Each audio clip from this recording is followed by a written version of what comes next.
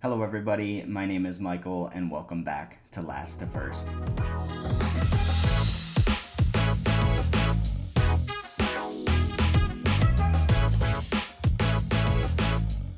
Well, the 2024 season is finally upon us. And like my joke there, it is basically part two of 2023. But regardless, it's exciting to have Formula One back. I am ready for the season ahead. It's going to be a super long season, 24 races. And yeah, it's hard to believe that we're going to have Red Bull dominance for 24 races for the longest season ever.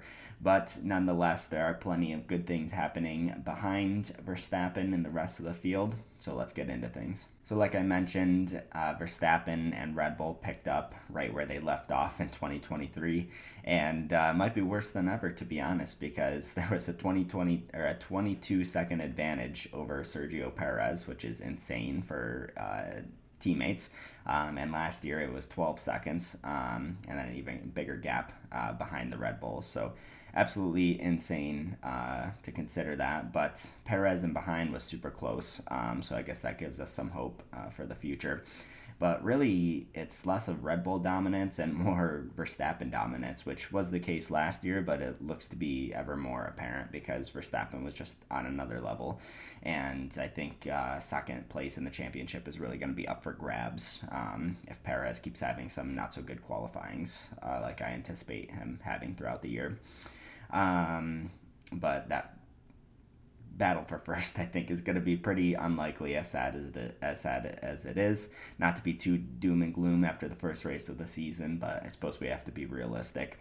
To be fair, though, it's not at all common for there to be really intense title fights. I mean, even going back to 2017, 2018, 2022, all the title fights kind of fizzled out after halfway through. 2021 was really an outlier and something that we may not see again for quite some time. So not something that always happens in Formula One. This is just part of the normal cycle of Formula One where one team gets things right and yeah, there's dominance for a while. So we just got to power through and hope the other teams can take a bigger step. But yeah, this year's Red Bull just seemed to really move the goalposts when it was unveiled with some of the big changes that they made. I think people were thinking that maybe they would trip up. I didn't anticipate that happening. They're too educated on these regulations to really mess up. But they just seem to really revolutionize the car and just take it an even step, another step forward, which is hard to believe.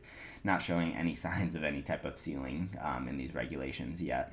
But yeah, it just goes to show how well Red Bull understands their car and understands the set of regulations. Everything they throw on the car seems to work, and then it just works well. They do have to kind of work their way throughout the weekend. They're not necessarily extracting the most performance out of it immediately, but by the time the race comes in qualifying, they're right there and they are ready to dominate. Even though, I think most people anticipated this result, and I did too, it's definitely tough to stomach that I think we're going to see a lot of this for the remainder of the season.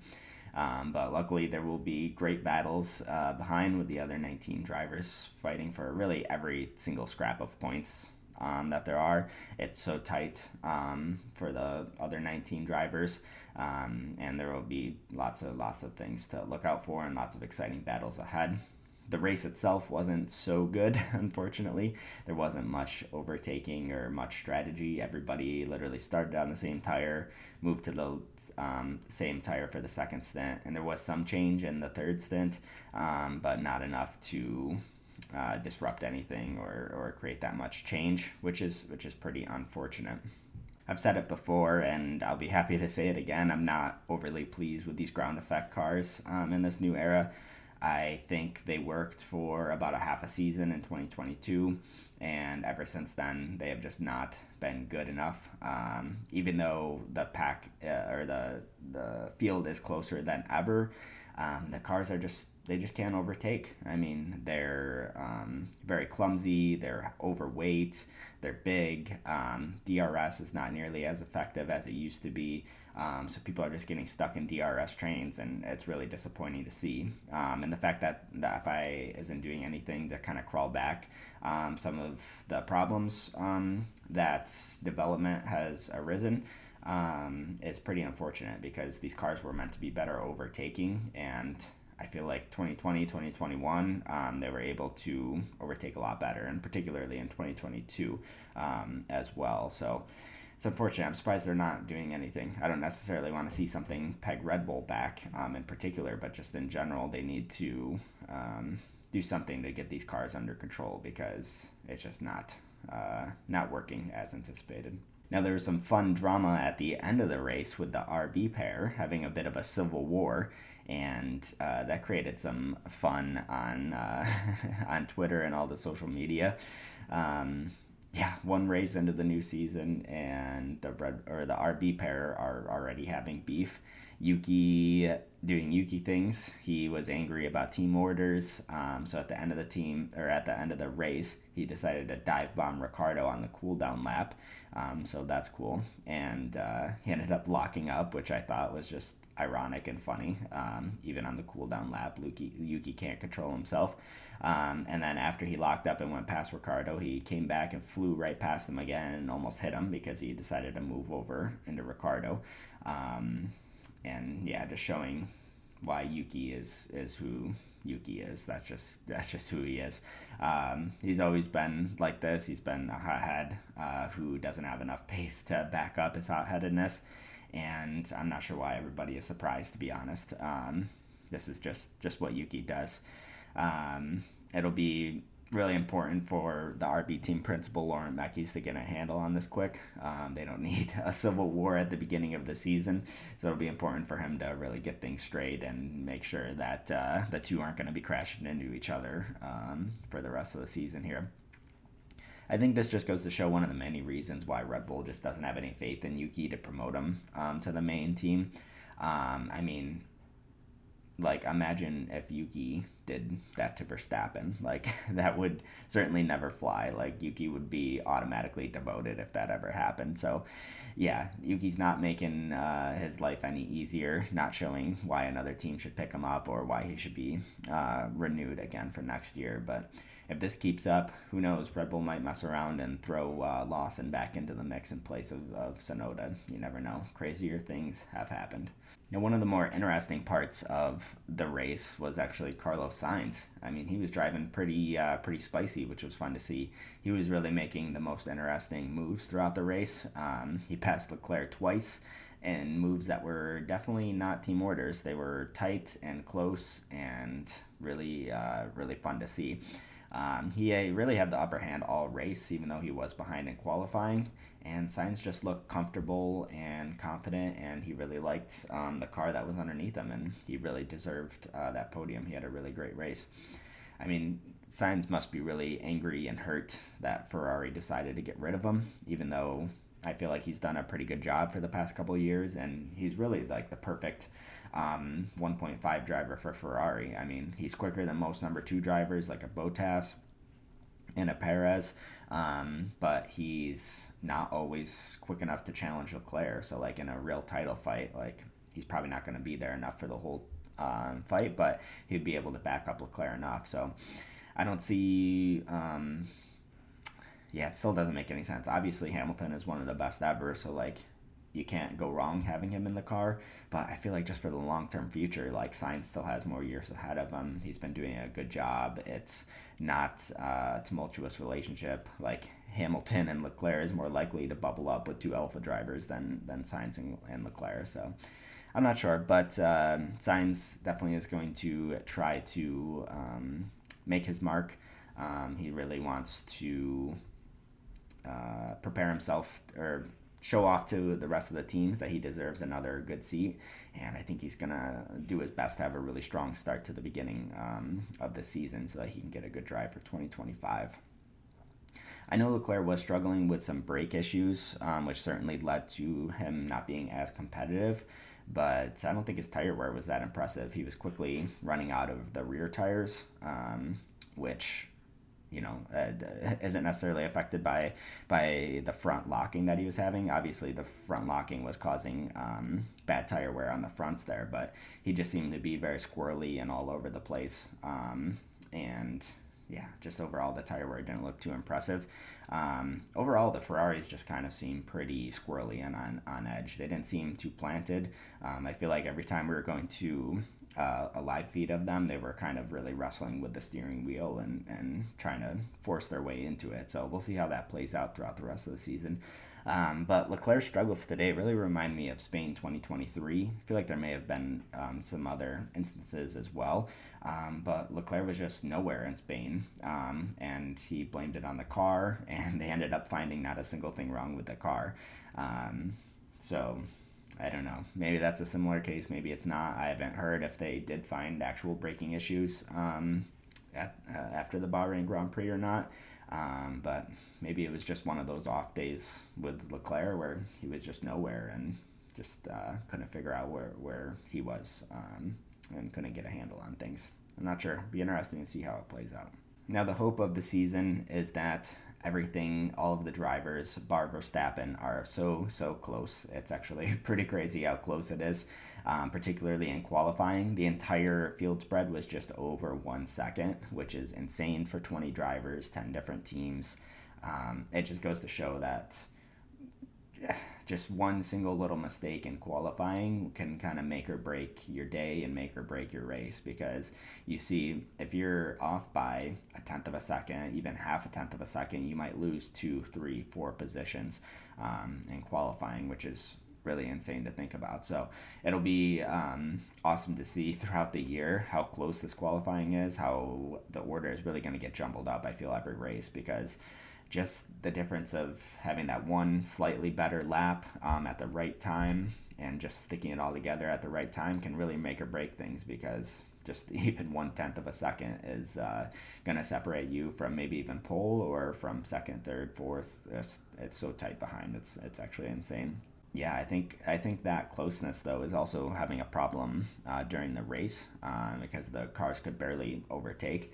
Not only just because of the things I mentioned with these ground effect cars, but with everybody being so closely matched, it's tough to find it's tough to find a good enough advantage to be able to pass. Cars typically need, a decent chunk of advantage to be able to pass, and when they're this tightly matched and DRS is not having that big of an impact, then it's going to be pretty tricky to pass. So hopefully we'll see in some of the coming races that the cars are able to pass a bit better. When there was a pace advantage, they certainly were able to get by, like Sainz on Leclerc and Perez on a few drivers and stuff like that. So it's certainly possible, but overall it just seemed like everybody was getting stuck in DRS trains, which is no good.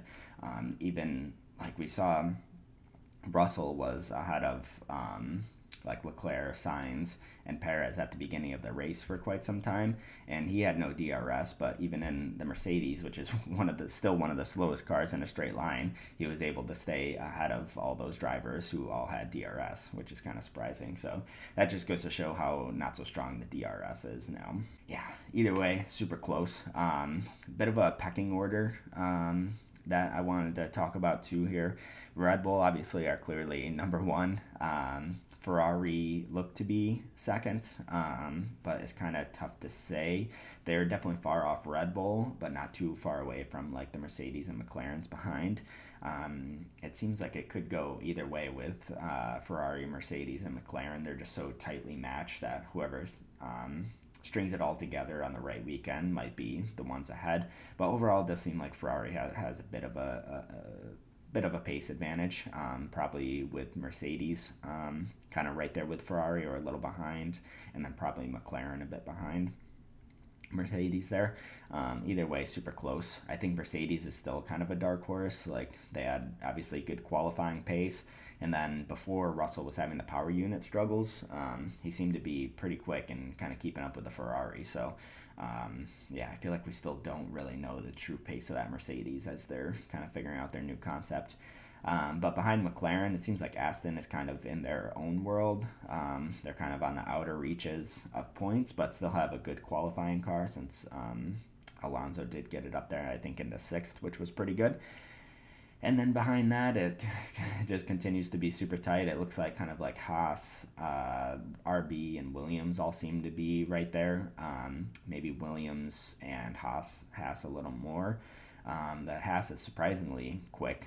They weren't really able to show, I think, everything, all of their pace this weekend, but they're definitely going to be a dark horse back there, surprisingly. And Williams overall seems to look pretty impressive.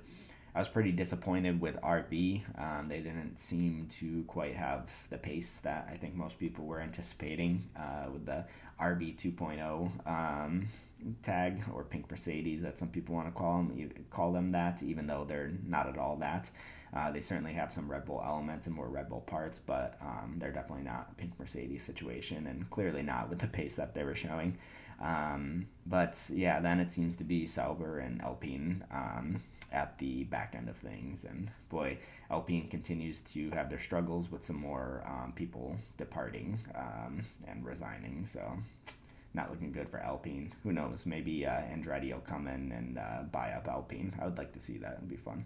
Now, on top of the field being so close, there wasn't a single DNF throughout the race, which is actually insane, and even under normal circumstances, that's pretty impressive, but particularly for the first race of the season, for there not to be a single crash or, a single crash that led to a DNF or any type of reliability problems is really insane. I mean, it's crazy to think about how reliable these cars are nowadays, even though there were some struggles for some of the teams in preseason testing with some reliability concerns. They all seemed to get on top of it enough to where they didn't have any type of struggles. I don't know the stats behind this, but I wonder if there ever has been a time maybe, or when was the last time that the opening race of the season didn't have a single DNF, because that's pretty insane to think about. So let's take a look at my beautiful predictions that I made before the start of the race weekend. And I don't know, I feel like for my quali and race predictions, I wasn't too far off. But I certainly was wrong. So my qualifying predictions, I had Leclerc on pole, Verstappen second, Sainz third, Russell fourth, and Hamilton fifth. And the actual results were Verstappen and Leclerc second, which those two are always kind of interchangeable in qualifying, so I think that's a pretty good win for me. Russell ended up getting third, Sainz fourth, so once again just kind of flip-flop there, and then Perez wound up fifth, and Hamilton was nowhere to be found. Like, I thought he would be a bit better, but he was in ninth, I think he was. Now for the race, I had predicted a Verstappen win, followed by Leclerc, Perez, Sainz, and Hamilton, and of course I was right about Verstappen winning that. Perez actually wound up with a nice second place, which was good for him. 1-2 for Red Bull, pretty impressive. Followed by a podium for Sainz, who I thought that Leclerc would be the one bringing home a podium. So a really good race for Sainz. And then Leclerc to bring up fourth, and Russell wound up being the stronger of the Mercedes pair and wound up in fifth. So Russell having a strong start to the season, which is something that he really needs. He also out-qualified Hamilton, but that's something that he really needs so that he can really wrestle this team away from Hamilton. Since Hamilton is going to be leaving, I'm sure Russell wants to make this team his own, particularly if Kimi Antonelli comes into the team next year, being the prospect that he is. Russell will really want to keep the team in his control. But we'll see. The first F2 race weekend, Kimi Antonelli didn't seem to do too well. I wasn't able to watch it all, but I didn't hear too many impressive things from him. But from the sounds of it, from previous categories that he's been, normally takes him a couple races to kind of get warmed up into the series and get going. So I expect we'll see him do a bit better in the coming races. So for my bold prediction of the weekend, I feel like it was pretty bold. I thought there would be a McLaren double DNF, and, well, yeah, definitely did not happen. There was not a single DNF throughout the field, and McLaren seemed to have no reliability concerns and had decent pace overall. So that's kind of surprising, since I thought they would have some type of issue since they were having issues in preseason testing. But Mercedes really ended up being the ones that were the most worrisome because of the power unit that was overheating. So that's definitely a concern, particularly because the race was actually kind of cool for normal Bahrain standards. So when they go to Saudi next weekend, it's probably going to be even warmer, which will probably lead to Mercedes having to open up some more cooling vents, which will in turn make them a bit slower because it'll be a bit less aerodynamically efficient. So we'll see how that all plays out next weekend. For my masterclass of the weekend, I had RB, and they were definitely not a masterclass. They, in fact, have started a civil war, and they looked much slower than anticipated. They had their drivers at each other's throats, not interested in each other. Ricardo is just kind of like, I think he's just kind of like dumbfounded by it. He's like, what is wrong with Yuki Tsunoda? And then Yuki is just being his normal hot-headed self. So maybe that'll provide some entertainment throughout the season, which would be fun. But overall, yeah, RB's strategy wasn't the best and just wasn't a super strong season opener for them overall. So definitely not a masterclass for RB. The disaster class of the weekend, I had McLaren. I doubled down on them and doubly lost. They don't seem to have the pace to be the second quickest at the moment, but they certainly aren't far off. At the moment, they seem to have their reliability concerns under control. And yeah, just none of that manifested throughout the race, which is good for them. They at least had a much stronger race this year compared to the last 2 years.